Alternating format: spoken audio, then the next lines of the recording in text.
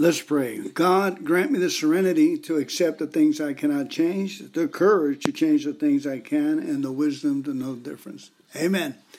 Our speaker for today is Arthur D. from Dallas, Texas. He's speaking from the Whiskey and Milk Group in Dallas, Texas, September 2018. And there's a short introduction by someone else. Here it goes. Oh, man, I get the privilege of introducing Arthur Deller. There's one part in the book that actually stands out when I think about Arthur, and it's on page 51. And it says that many hundreds show how the change came over them when with these hundreds of people were able to say that the consciousness of the presence of God is today the most important fact of their lives. They present a powerful reason why one should have faith. And I was probably about 9 years sober when I met Arthur, and I had been quote unquote doing the deal of working these steps and sponsoring and going to H&I and helping lots of women. And he looked at me one night and at Starbucks with some other people, and he said, "You don't know anything about God." And I felt hurt. But the truth is I was doing a lot of doing, and I wasn't doing a lot of trust. And I wasn't being and relying on a power. And when it comes to this section on 51, I didn't know the consciousness of the presence of God in my own life.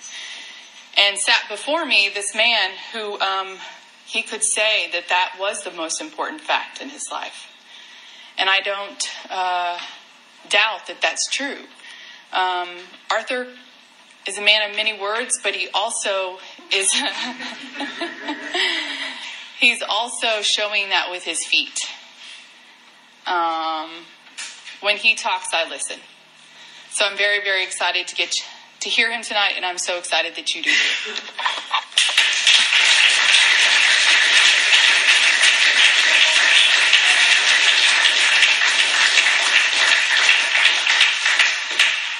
Can y'all hear me? I'm a soft talker. Thanks, Ashley. I just almost started to cry. Damn. I don't cry often. I want to thank Wesley for asking me to come out here and tell my story. Thank you.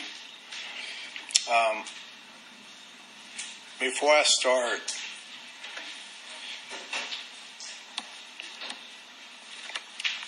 there's only one reason I'm here anyway. It wasn't because Wesley asked me. It's because someone used Wesley to ask me to come here. And I trust that that voice who got me clean, freed me from the bondage of self, puts me standing here today. I hope some of this stuff you can really relate to. Take it away. Turn it on in your life and see what happens. So I'm going to bring that power into this room. We said that serenity prayer, but I got to bring it in.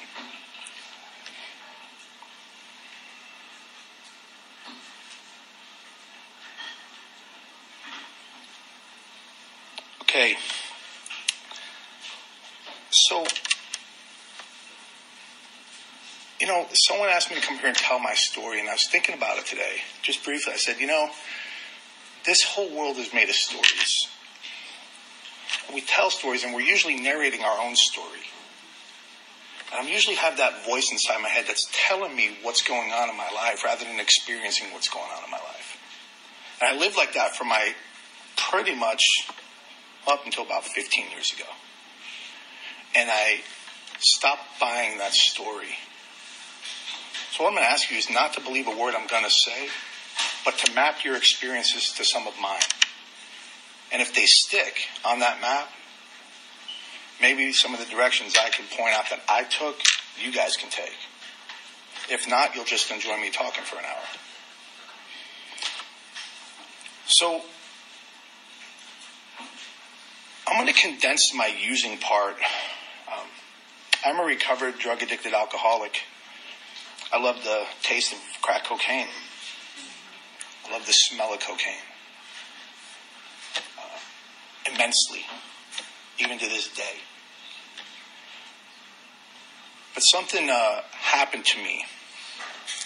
I laid down the letter of this law and let it go, and I picked up the spirit of it, and that only was through, initially it was through grace. And I talk about grace sometimes because it took grace to get me into these rooms, but they didn't keep me here. They protected me and got me here, and then it took some power to take over. You know, I understood what my problem was a long time before I walked in here. I just couldn't do anything about it. My problem was what everyone kept telling me. You're a dope fiend. You're a drug addict. I don't want you living here. I don't want you working here. Police usually confronted me and weren't the kindest. And I would usually mock them and say, you should have saw me how wasted I was last night. You're lucky you didn't catch me. And that was all ego, and it was all bullshit, really. So I'm going to get into the difference between letting go absolutely, utter defeat, abandoning myself, and what it looks like in a trusting and relying relationship on a power that absolutely used everything it possibly could to get me here. And I cooperated by using everything I possibly could to get me here too. And I used everything I could to get here. So, single mom, 5 kids, welfare in 5 states. My dad's a safe robber. He's in prison all the time. I'm in orphanage, foster care, juvenile detention for 2 years. I'm on my own at 14. Never made it past the 8th grade. I take my first hit at 12 years old. Everyone else was like, are you high? Are you high? We're passing around this quart of Miller High Life, the shittiest beer you could probably drink at the time. I think it was 79 cents for that quart. And we're burning a joint. And I didn't feel high. I felt together. I felt peace. I felt like I can come out of my shell. I didn't feel afraid. I didn't care what you thought anymore. And that started an every single day journey to get high again. Every single day. I can't remember when I stopped until I got separated from it a few times. So I get out of there and get out of juvenile detention. My mom ends up moving to Dallas, and she moved in an unorthodox way. I come home from work. I'm working at a very young age in the city. I lived up in Queens, New York, if you couldn't tell. And I come home and everything's gone, and there's a note saying I just can't handle it anymore. I was like, okay, to me that wasn't abnormal anymore. That was how things went. I usually got abandoned and rejected, and I got used to that. I was robbing houses. I was protesting for the IRA, and I'm not Irish. Right? I have a mohawk, and I'm pretty much batshit crazy. I'm actually in full flight from reality. I'm an outright mental defective. I can't differentiate true from false. And I didn't think so. I thought I did. I thought I knew what was going on. But I was driven by fear, and I was scared. And I wanted to just be okay. And what happened was I have this idea in my life that if I can just get something outside of me to make it okay inside of me, I'm going to pursue that. And I tried a lot of things to do that. Especially this, so that seeker in me used its attention to seek something in you so that you could give me the attention back. And that felt good. That felt good. That filled another hole because I didn't get attention when I grew up.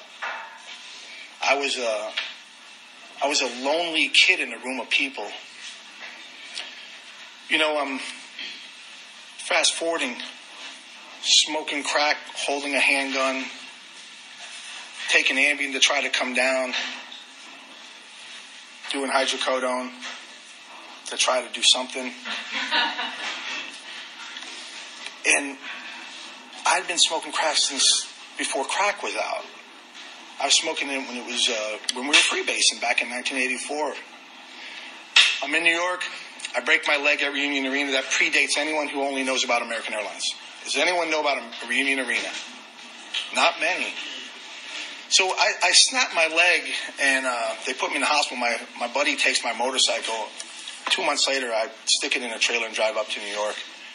I've got a cast up to here, still got a mohawk. And I wiped that bike out on a bridge going from Staten Island to Brooklyn. The state trooper laughs at me and says, get up and go put your money back in the change plaza. the toll plaza. So I'm hobbling back there. I have to flip the motorcycle off me. He didn't help me at all. A week later, I sold it for $1 gram of coke. I needed to feel something different. DWIs, lost marriages, blameless children, you know.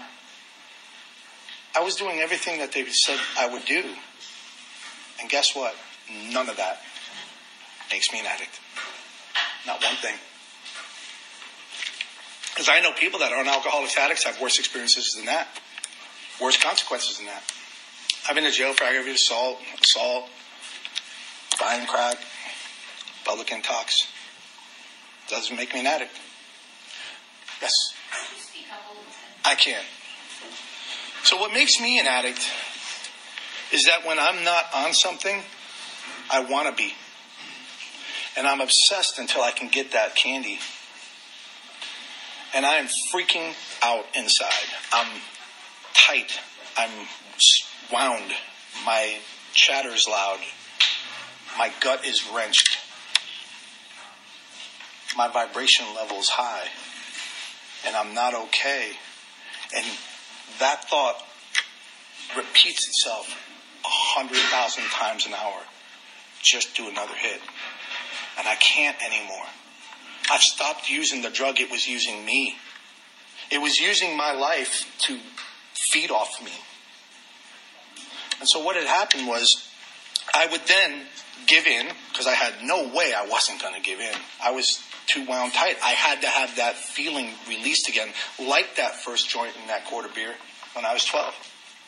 And I couldn't get that feeling to go away. So what happened was right before I took that hit and during it, there was another voice going on. And it was the voice I wouldn't listen to. And it was my body saying, please don't take that. Please don't take that. Because the moment you take that, I'm taking off full speed.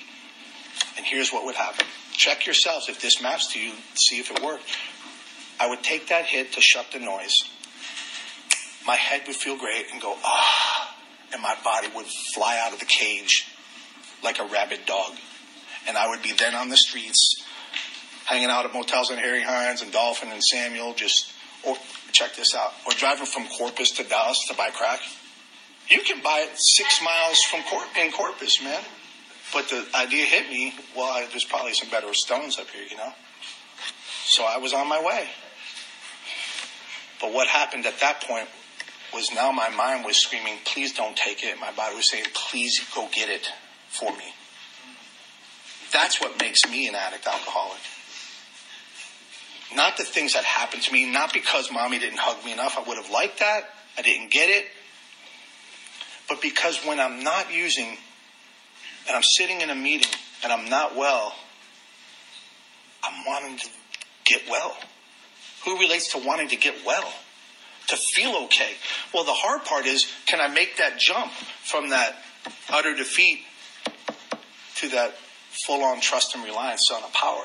Because that's the only way. Because every hit I ever took, and every shot of dope I ever did, and every drink I ever... I'm telling you, in hindsight, I didn't know this going forward. My God is believed through a rearview mirror. Oh, shit, he did all that? That's how I felt. I couldn't see it coming, and I couldn't trust it coming.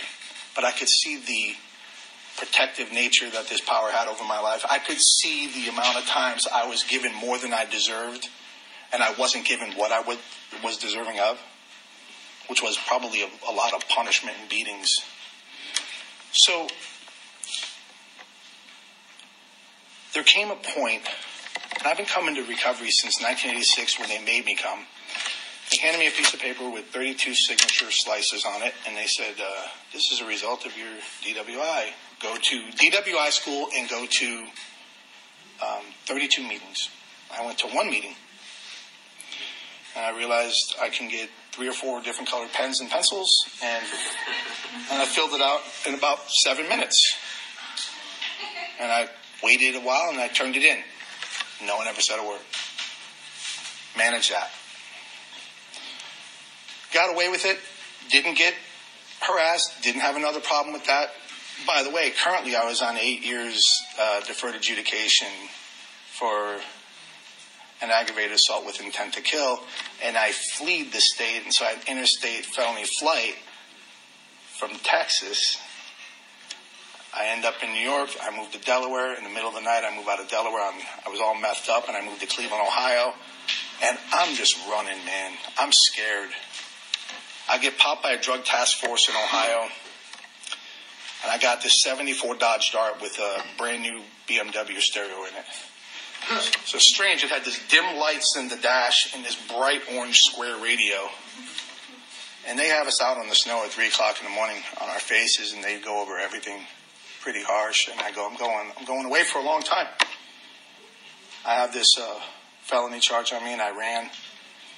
And they didn't find it. And I felt like that was a wake-up call. And I wrote the judge.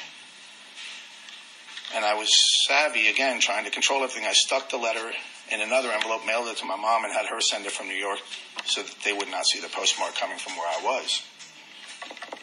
I didn't have cell phone then. This was 86. And I got reinstated, and I got back here, and it didn't get better. I was having dope sent to me from New York because cocaine was better up there, because Colombians were bringing it in, and Texas really wasn't getting good coke at the time. And so I'm freebasing my own dope. And I can't stop, man. And I don't really want to. There's 8 to 10 years of zero amount of income I earned during that time. I have 3 children, a wife, and zero income. I was using her, I was using society, and I wasn't growing up. See, and what really happened to me, fast forwarding, was I had 11 years of recovery, but I didn't have 1 day of freedom. And that 11 years of recovery was done through AA. And this time in, I had a sponsor tell me, please don't take offense to this. He said, addicts die in AA. I said, what do I do? He goes, well, go get a book. Because he said, you know the book better than me. He goes, go get a book, a brand new one. And I said, oh, cool, I'll go get one. No, get a big one. I said, I don't want to carry a big one. I didn't want to carry anything that, I didn't want a billboard in my hand, you know? He goes, and I don't want anything in it. Because I don't want you to read your highlights anymore. I want you to read it like it's a fresh, clean slate. And I want you to practice the set-aside prayer regularly, because what you know has kept you high for a very long time. And it keeps you from getting free. And he was right. And I didn't like hearing that. But I listened. And I took it in and I internalized it. I got into recovery. My last night out was horrific, man. I mean, I blew 20 grand in a month after about 5-week run after a relapse. The last night, I have about $750 worth of dope. 3 different types in 3 different piles.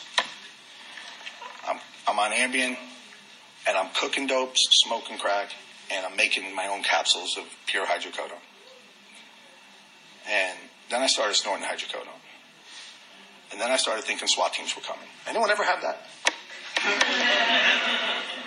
I don't know why I thought that. Maybe the crack. Just maybe, man. But I'm standing there, and I'm pacing like a rabid dog, and I've got a pistol in my hand, and I've got another one in my drawer, and they're fully loaded, one in the chamber, safety off. And I think they're coming. For real. This time they're coming. See, every time they were coming, but they never showed up. And I was delusional enough to believe they're coming. But this time they were coming. And my smart ass thought, if I'm holding a gun, they ain't gonna fuck with me. They're gonna kill me. They're not even gonna ask a question. I should have put that thing down, hid it under a pillow, or had them taken from me. My wife said, what are you doing? She had never seen me high. Ever. And I was like, I'm serious, man. It was like Scarface. I was like, my face was full of white. And I was like, whew. I have never felt this good in my eyes and the veins in my neck. And I'm holding this pistol, and she looked at me and she goes, I'm scared. And she left the bedroom and slept in the other room, first time ever. And I went at it all night. All night long, I did all that dope. And I didn't want to. I didn't want to do it anymore. And I was being used to do that dope. It was feeding. See, when they talk about we can be possessed of a new power, I was possessed of a different power that was using me to get high off of my life force, to wipe my family out, to destroy my career, to destroy everything I owned. You know, I'm a kid who came from a really broken, messed up family, you know, hardcore street living style New York kid. And I had a life now. I had gained some stuff back. I gained a career. I had things, and none of it was enough. You know, I was driving a fine European automobile. I had a double six-figure job, and I would have thrown it all away for one speck of just a break. I didn't even want freedom. I just, give me a fucking break, man. Inside, I was cratering. That night, I'm tweaking with my remote control that my friend set up my flat screen and sound system, and it ain't working. So 1:30 in the morning, I'm texting. You know how it is? Come fix this, bro. He goes, it's 1:30. I said, I am not able to watch my flat screen with this remote. I can't get it to work. Just take the batteries out. Needless to say, he goes, I'll come over tomorrow. I said, yeah, you need to do that, man. What time are you? He goes, 1 o'clock. I said, thank you. Well, I didn't sleep. I was up all night, ran the dope down, and around 10 in the morning, I was just about out. And I got scared. See, I had enough dope in me to kill 2 small children. But see, once the dope was running out, I wasn't high anymore. Even though I was so high that, you know, I should have been hospitalized, right? I was so high. I was so high that every hit I did, I would lay on the floor listening for that same SWAT team to come in. I could hear their cars pulling up the street. You know, I was believing this. I was losing my mind. Full flight from reality. And all of a sudden I see this car pull up. I go, oh shit, now it's just about to split. It was Glenn to come to fix the remote. He's going to mess up my high. He opens the door. And I wanted to say this. Can you come back at 1? I swear I wanted to say that because I needed to go out and get more. And instead I said, I've been smoking crack and I can't stop. And I was shaking. And all he did was grab me and he hugged me and my arms fell. And I just went, and it was over. Right then, it was over. It was over. I knew it was over. He said, let's go to a meeting. And I said, yes. Yes. There was no more. I gave in right there. I was defeated. Did it look like I was defeated from the outside? Nope. Not at all. I had $1 million. A badass car. My house is pretty much paid for. Shit ton of stock. I'd have gave every single bit of it away at that moment. And something suspended me. There was like that magic potion. Grace matched with timing, matched with that moment of clarity and that willingness. And it was that perfect combination. It didn't come easily. And I had to seize on that moment right then. There wasn't going to be another moment. See, if I missed that moment, that window, it could be years more. Because it was years for me. Because the moment I pick up, I don't hang around y'all. I go parallel universe. I live at night. I sleep all day. And eventually I pawn everything I own. And then everything you might own. If I come over. You know? That Canon camera looks nice. I need to use your bathroom. And all of a sudden I have it. I'm not kidding. That's how I was operating. I go to a meeting. I walk into the place where I had 11 years, continuous sobriety, spoke from the podium, shared at meetings, sponsored people, and I picked up that desire chip and I was petrified to do it. I was broken. My ego didn't have enough resistance that day to say, don't do that. Go pick up a chip at Wham. No one knows you there. You know what I'm saying? Or any group. Just go pick up a chip somewhere else. I walked up and people were floored, man, because I sat in the back seat where that homeboy in the gray t-shirt is, and I said, I squirreled my way all the way around, came up, and I got that Desire chip, and people were blown away. Because they knew me. They didn't know I was high. And now they knew. And I knew. And something happened, though. And I say this, not many people you might know this, but that crash site right there, when I hit that morning, that was the launch pad for being rocketed into a new way of living. And it happened right from that spot. I didn't get to say, oh man, that sucked. Ooh, let me get together a little bit. Let me get my life squared away. Let me get some time. Then I could take off from there.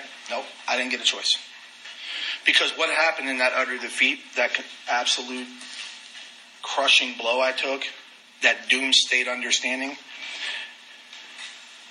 is I got introduced to a power because it was the grace that got me back. And that power occurred that moment. It literally changed me. I surrendered in two ways. I knew the drug had me. I knew the liquor had me. I knew the lifestyle had me too, because I liked it. Man, I liked it. I don't know why I liked it. I don't know why I liked hanging out with dudes holding pistols inside of motel rooms that I didn't know. And who had names like Player, G, Friendly. I'm like, if we get pulled over, I got to know a real name. A real name. Someone give me a real name. And, oh, man, what you talking about? You know, that kind of thing. But something happened. Something happened that day. And I remember I called Lisa and I said, hey, I'm going to go to a meeting with Glenn. She lives, you are. Blew her away. She goes, are you serious? I said, yeah. And I went that night. And I came back. And I went the next night. And the next night. And I kept going. And I didn't want to go. But something wanted me to go. And I was cooperating now. See, I was cooperating with that power that possessed me to go get dope. I was doing whatever it wanted to, whenever it wanted to. At all times of the day and night. At the expense of everything that I held dear. And I get to Tuesday. This was a Friday. On a Tuesday, I walk in the firing line, which is Wham East. And I walk in there, and I walk up to this dude after the meeting. And I said, I need some help, man. That's all I said. I didn't ask for a sponsor. And I said it with that same broken voice that I had when Glenn walked in. And this dude's sort of like an MMA guy, you know. He's one of the, we'll call him pillars of the group, whatever that means. Don't be a pillar. Be a member. Sorry, that was my rant. He goes, what is it, bro? Is it pink or green? Don't want to offend. Is it women or money? And I said, no. He goes, you on paper? You got legal problems? I said, no, man. He goes, what's wrong? And I swear this is, again, I didn't want this to come out. I said, I don't have God, dude. I spoke that. And he looked at me, he goes, man, I usually like to watch guys for a couple weeks to make sure that they're serious, they are in meetings, they want to do the deal.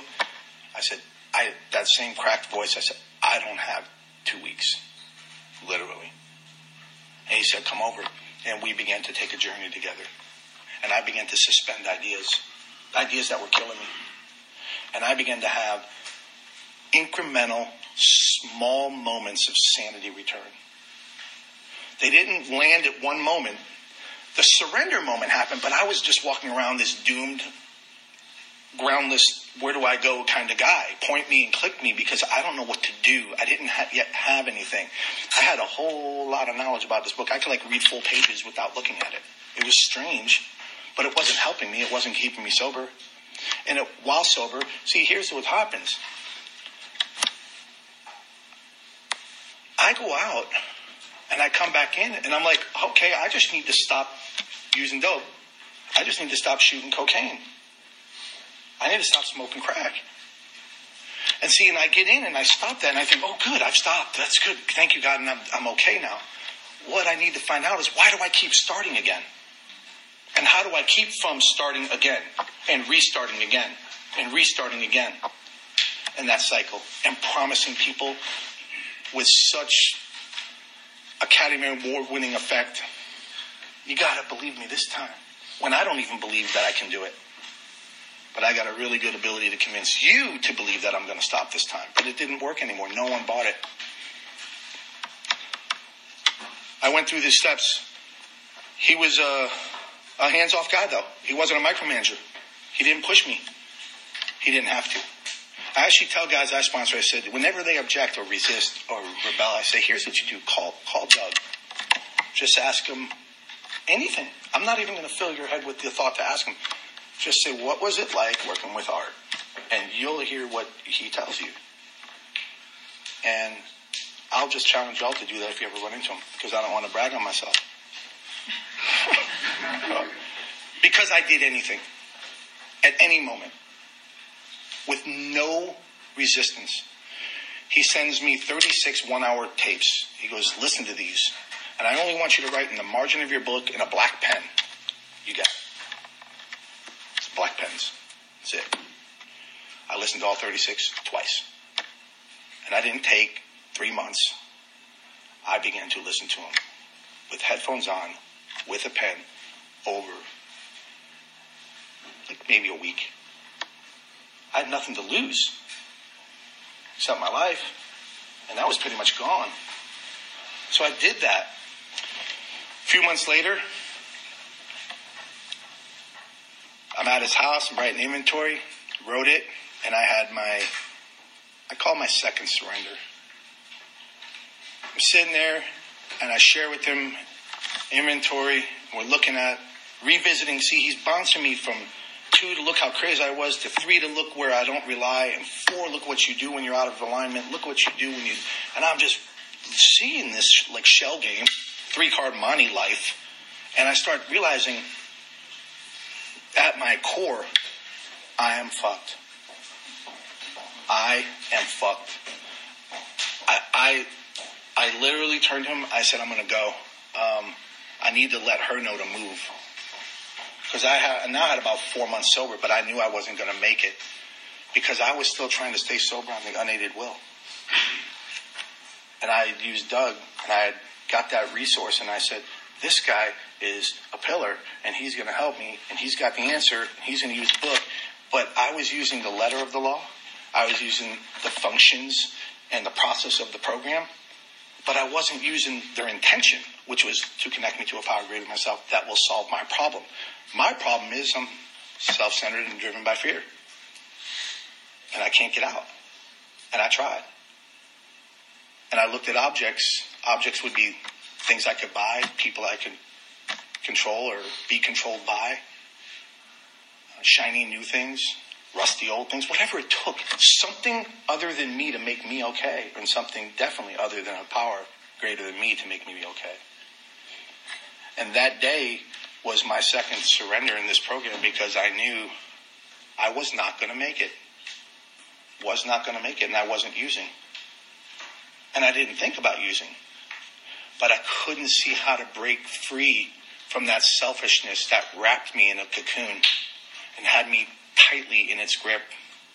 See, selfishness has billions of things at its disposal to bring me right back into the game. The power has one thing: truth. And everything I kept looking outward at. See, and I was always looking out. Bill's story says, and this happened, I was inwardly reorganized. I had a new footing. My roots grasped a new soil. And I didn't know much about that. It's like entering that world of the spirit. My next function was to grow in effectiveness and understanding of that world. I didn't know what it was like. I had mental ideas. I heard what y'all said it was like, but I wasn't seeing anyone elevating above their problems that they told us we could do. everyone was still slogging through quicksand talking about freedom. And I'm like, this isn't what they mean. This can't be what they mean, because I won't make it if I walk that. I'm not going to make it. I'm not. He said, I want you to meditate twice a day, 5 minutes a day. Okay. I did that. And I felt that was a little weak. So I went to 20 a day, twice a day. Because if 5 minutes would work, 20 would be better. Just like dope, right? Just like dope. Same effect. Looking for something. And I remember 9 months sober now. And, I told you guys I've been around since 86. But I had,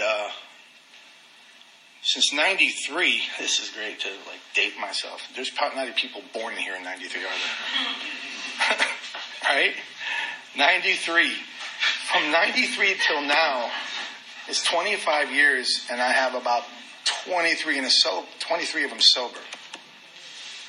With a lot of slices of getting wasted. And I knew it was going to happen again. Even though I'm meditating, even though I'm having these profound understandings, I knew something was still missing. I knew it. And that's where no one could tell me what to do anymore. I had to start going inside. And I didn't want to. I wanted to look out. I wanted to perform for you, my sponsor, or for you. I want you all to see what I shared, hear what I shared. But I wasn't having deep and effective spiritual experiences. So the irony, man, I smoke crack in my closet, even though I have a freaking huge ass house. And I found myself sitting in my closet writing nightly reviews and praying. And I laughed one day. I was sitting there and I go, this is incredible. I'm seeking God in the same place I smoked rock. And I was laying on my face when I prayed. I just laid straight out like a swimmer. Because I felt like I needed to. Knees weren't enough for humility for me. Just not going to bring me down far enough. And I remember laying there, and all of a sudden, at 9 months sober, I get this inside feeling. It wasn't us audible. It was a feeling. And it said this. You believe in the process of recovery to keep you sober. And it is blocking you from my power. And I stopped right then. I remember calling my sponsor. I said, nope, no more. I'm not going to do this anymore. And it was scary. Please don't try this at home.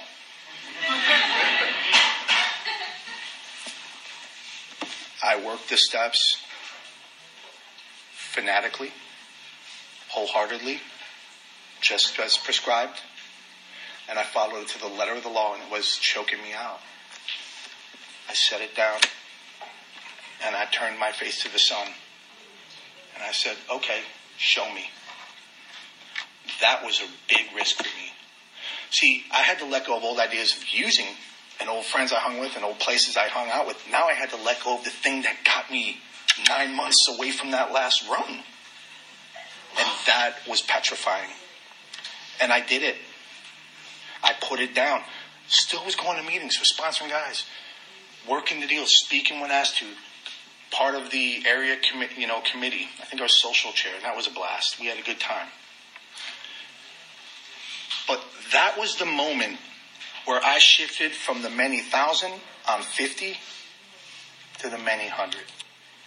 Because what I did is I let go of the most precious thing I could have at that moment, which was the freedom from the drugs that were killing me. And I didn't know if that was such a good idea. But I knew that I wasn't feeling the connection if I didn't let go. On 85, they talk about some really powerful things. And in 86 and on 87. They said we begin to trust this intuition, this inspiration, this insight that we gain. And on 55, it says, we finally saw that the great reality was deep down within us. And I stopped looking outside anymore. And I started going in for everything. And I began to find things about myself, and it was painful. Let me tell you this, it made my inventory look like a piece of crap. It made my inventory look like a joke. And I wrote a very, we'll say, customized inventory. And it was a joke.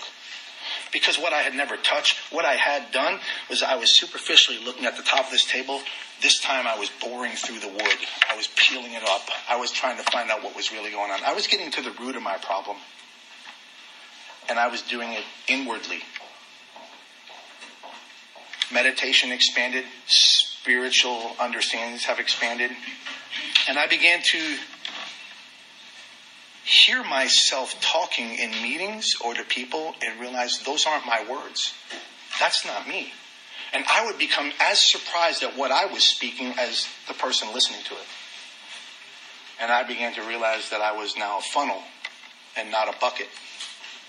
That I wasn't here to acquire all these wonderful little trinkets and goodies like Halloween candy and say, look at what I've gotten when I got back home, and pour them out on my bed and say, this is my safety net. I kicked my safety net out the window. And I don't have one today that's visible or mental. I have a safety net that wraps around me just like that dope did. But it isn't constricting the air out of me. It isn't choking me on every in-breath and not letting me get that out-breath. It is my breath. And it did something in my life.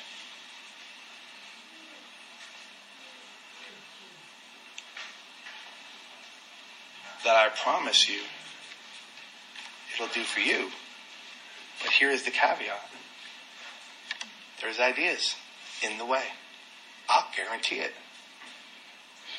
Because if you'd have told me that that's what I had to do. See, I was looking, if I could do this, then I'll be. If I move here, then I'll be. And then then I'll be. ... And it was never happening. I was never getting okay. I tried something new. When I let go of this viewpoint, when I let go of these opinions, when I dropped this idea, and what's so interesting, and I say this a lot to people that are close to me, is what I'm describing to you is the thing that I say I found this. I didn't find it. I removed the things that were blocking it from being realized. It was always there. I challenge you to look within. It's there.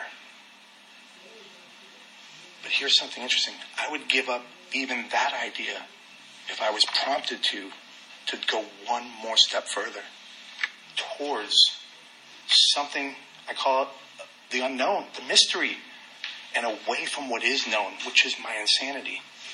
Because if I'm tossing the idea around, it's in a broken washing machine. It's not ever coming out. And I don't want to wear it if it did. I'm fortunate. I retired a year ago, a little over a year ago. I spend my days waiting for what's next. And honestly, this is sort of tricky. I don't leave until I get something from Central Casting to go perform. Because I suffer when I exert myself, project myself, and propel myself into my life and into your lives. I begin to hurt myself. I set balls in motion. And wisdom, gained through that surrender, says, relax, take it easy, don't struggle so much, and the right thought will come. And all of a sudden, people ask me to come speak. Good luck, because I'll tell you this, I never know what I'm going to tell you. I never know. You can record these. I probably have 30 of these recordings, and none of them are the same. None of them. You might hear about a mohawk. Maybe not. You might not. You might hear about me unplugging my kids' VCR while they're watching Lion King. You wouldn't have heard that today unless I had to go back and recall that. But you'll always hear this, and hopefully, listen, get on this frequency right here. Hopefully you're feeling that feeling in this room right now, because I do. If you don't, just quiet it a little more. It's right there. That's what is the presentation of what we have to offer. Not just freedom from alcohol and drugs, selfishness, and fear. All you've done is created just nothing. But the inclusion, the insight, the intuition, a reliance, being on that new footing when I sincerely took such a position to rely on that power. And I only take that position because I'm absolutely convinced, and I've conceded to myself, that I can't trust me no more. Can't. So listen to this. If I can't trust me, please don't trust me. You feel me? Please don't.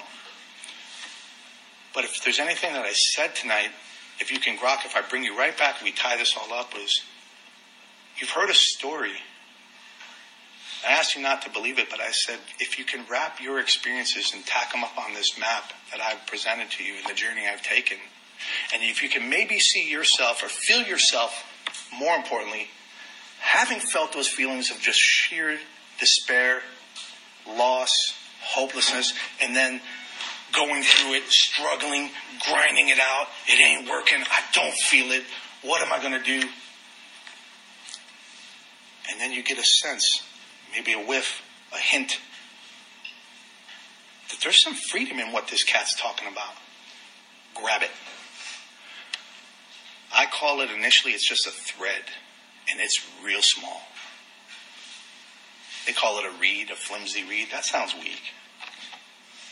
And I pull that thread, and it just keeps getting, and all of a sudden, look, I got this pile of fucking yarn. And I keep getting more and more. It never ends what I'm getting out of this. And everything I've been given, which is nothing tangible, is to give it away to you. And I'd be remiss to stand here and to take anything from this. If I haven't poured myself out fully, bared myself, exposed myself, become vulnerable enough, and emptied myself enough to allow the spirit of the universe and to sit on that tip of that spearhead of the ever-advancing creation of God's world, then I have not done a damn thing here. And if it has happened, I've also not done a damn thing here. Thank you.